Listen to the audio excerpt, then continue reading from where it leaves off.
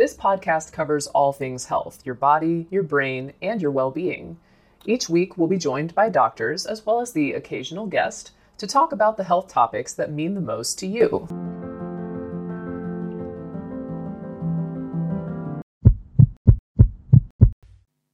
Obstructive sleep apnea is a breathing disorder characterized by recurrent episodes of airway obstruction during sleep, leading to periods where breathing stops, known as apnea. Moving from wakefulness to sleep causes relaxation of muscle tone, including the muscles of the upper airway. This allows the soft palate and the tongue to relax and to create an obstruction that reduces the patency of the respiratory tract. Rapid eye movement or REM sleep in particular is known to feature this reduction in muscle tone, but it can happen throughout the sleep cycle. There is snoring when some air still enters, but as the obstruction progresses, the airflow can be severely reduced, causing apnea. The reduction in the ventilation of the lungs causes a reduction in blood oxygen levels, and as a result, there is an interruption in sleep, known as neurological arousal, where the body partially awakens in order to restore muscle tone, and therefore oxygenation. But this isn't necessarily perceived by the person. Partial collapses with reduced oxygen saturations or arousals are termed hypoapneas, while apnea is defined as over a 90% airflow obstruction lasting 10 seconds or longer. A cycle is therefore generated alternating between periods of deeper sleep and higher wakefulness, where the typical sleep cycle is interrupted, which ultimately disrupts the quality of sleep and can cause sleep deprivation. Risk factors are thought to be obesity, as it increases the amount of soft tissue around the airway, but people of normal body mass indexes also suffer the condition, possibly due to increased muscle mass. This may also be why males are more commonly affected, but after 50 years of age, the number of females developing obstructive sleep apnea is the same as males. Smoking can cause inflammation and fluid retention, thereby narrowing the airway, and sleeping supine, meaning on the back, is also thought to contribute. Other factors include long-term snoring, as this is thought to injure the nerves in the upper airway, increasing age, drugs, and alcohol, as they can be sedating and contribute to the reduced muscle tone. Craniofacial syndromes, including Down syndrome, and some neurological disorders can also cause it. In children, it can be caused by obesity, but it is more commonly caused by larger tonsils. Loud snoring is the most common symptom, usually referred by the partner of the patient. However, there can be daytime symptoms too, which is then called obstructive sleep apnea syndrome. 30% of adults experience excessive daytime somnolence, where they may fall asleep for short periods of time, even during conversations. Other symptoms include headache, poor concentration, irritability, and even anxiety and depression. A combination of these may also explain the dramatically increased rates of road traffic collisions. In children, obstructive sleep apnea can actually manifest as hyperactivity, leading to an incorrect diagnosis such as attention deficit hyperactivity disorder, and the interrupted sleep can impair growth. This is most commonly the case in children with excess lymphoid tissue, but in cases caused by obesity, there's often a presentation similar to adults. There's also an increased cardiovascular risk due to the link to metabolic syndrome, which is well documented, including hypertension, particularly because obstructive sleep apnea can increase sympathetic activity, and differently to essential hypertension, the blood pressure doesn't lower during sleep.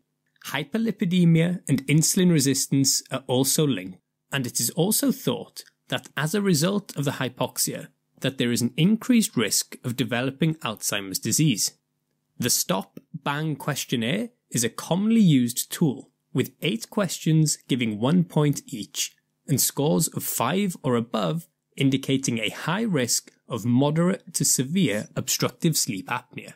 The diagnosis itself is made on the basis of recurrent episodes of apnea or hypoapnea, with nighttime in laboratory level 1 polysomnography as the gold standard, which includes an electroencephalogram and pulse oximetry. From this study, the number of apnea and hypoapneas are considered, with the apnea-hypoapnea index, and the respiratory disturbance index considers these and the respiratory effort-related arousals, with totals of more than 15 per hour considered diagnostic, or more than 5 with signs and symptoms such as daytime sleepiness and waking up, gasping and choking.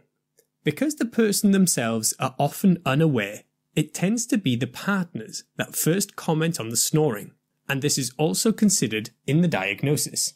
The apnea-hypoapnea index is used alongside the Epworth Sleepiness Scale to help gauge severity. Lifestyle modification is a crucial part of the treatment, including weight loss, cessation of smoking, exercise, and avoiding alcohol and medications like benzodiazepines, opiates, and sedating antidepressants. Continuous positive airway pressure is the primary treatment option and is commonly used, which involves wearing a mask to bed that generates pressure in the airway that helps keep it patent. However, up to 50% of patients stop using their devices within 1 year. Sleep adjustments can include sleeping at a slight incline and avoiding sleeping supine, and mouth appliances, called mandibular advancement devices, are also options. It's also important to note that people with obstructive sleep apnea that pose a high risk with daytime somnolence, for example pilots, should also be advised to seek advice from their driving regulators. Sometimes surgery is an option, for example tonsillectomy in children with large tonsils, and uvulopalatopharyngoplasty, where tissue in the upper airway is remodeled. More recently, neurostimulation was introduced, specifically of the hypoglossal nerve, to help increase the muscle tone of the posterior tongue and help prevent collapse during deep sleep. There is currently little evidence to support the use of medication. We take this few seconds off to inform you, our valued loyal listener, about the best health and fitness podcast shows from the Nespod Studios. Join us as we give you the best of the best health and wellness updates you can rely on for the treatment of chronic health problems. Classic functional medicine back to basics health tips and special updates from the best doctors in the United States of America. Check out this health and wellness podcast shows. Explore Health Talk Weekly, Healthy Lifestyle Matters, Excellent Health Digest, Healthy and Free Daily, and last but not least, Weekly Health and Fitness Corner. Also, check out Nasty Boy CC, the truest story never told fiction podcast, for that real life on the go experience with the 27-year-old golden boy, who made our guest invite #1 list. He tells us about his story as it happens in real time and in real life. It's Nasty Boy CC, the truest story never told. Go get a load of that happiness, because happiness is healthy as we know it. Join us every week as we continue to provide you the best of health and fitness wellness updates from around the globe. Enjoy the show.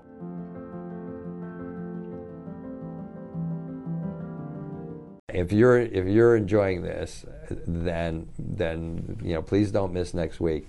Next week is kind of a big deal in most people's journey to wellness. So, okay, that's it for this week. Thank you for watching again, and take care.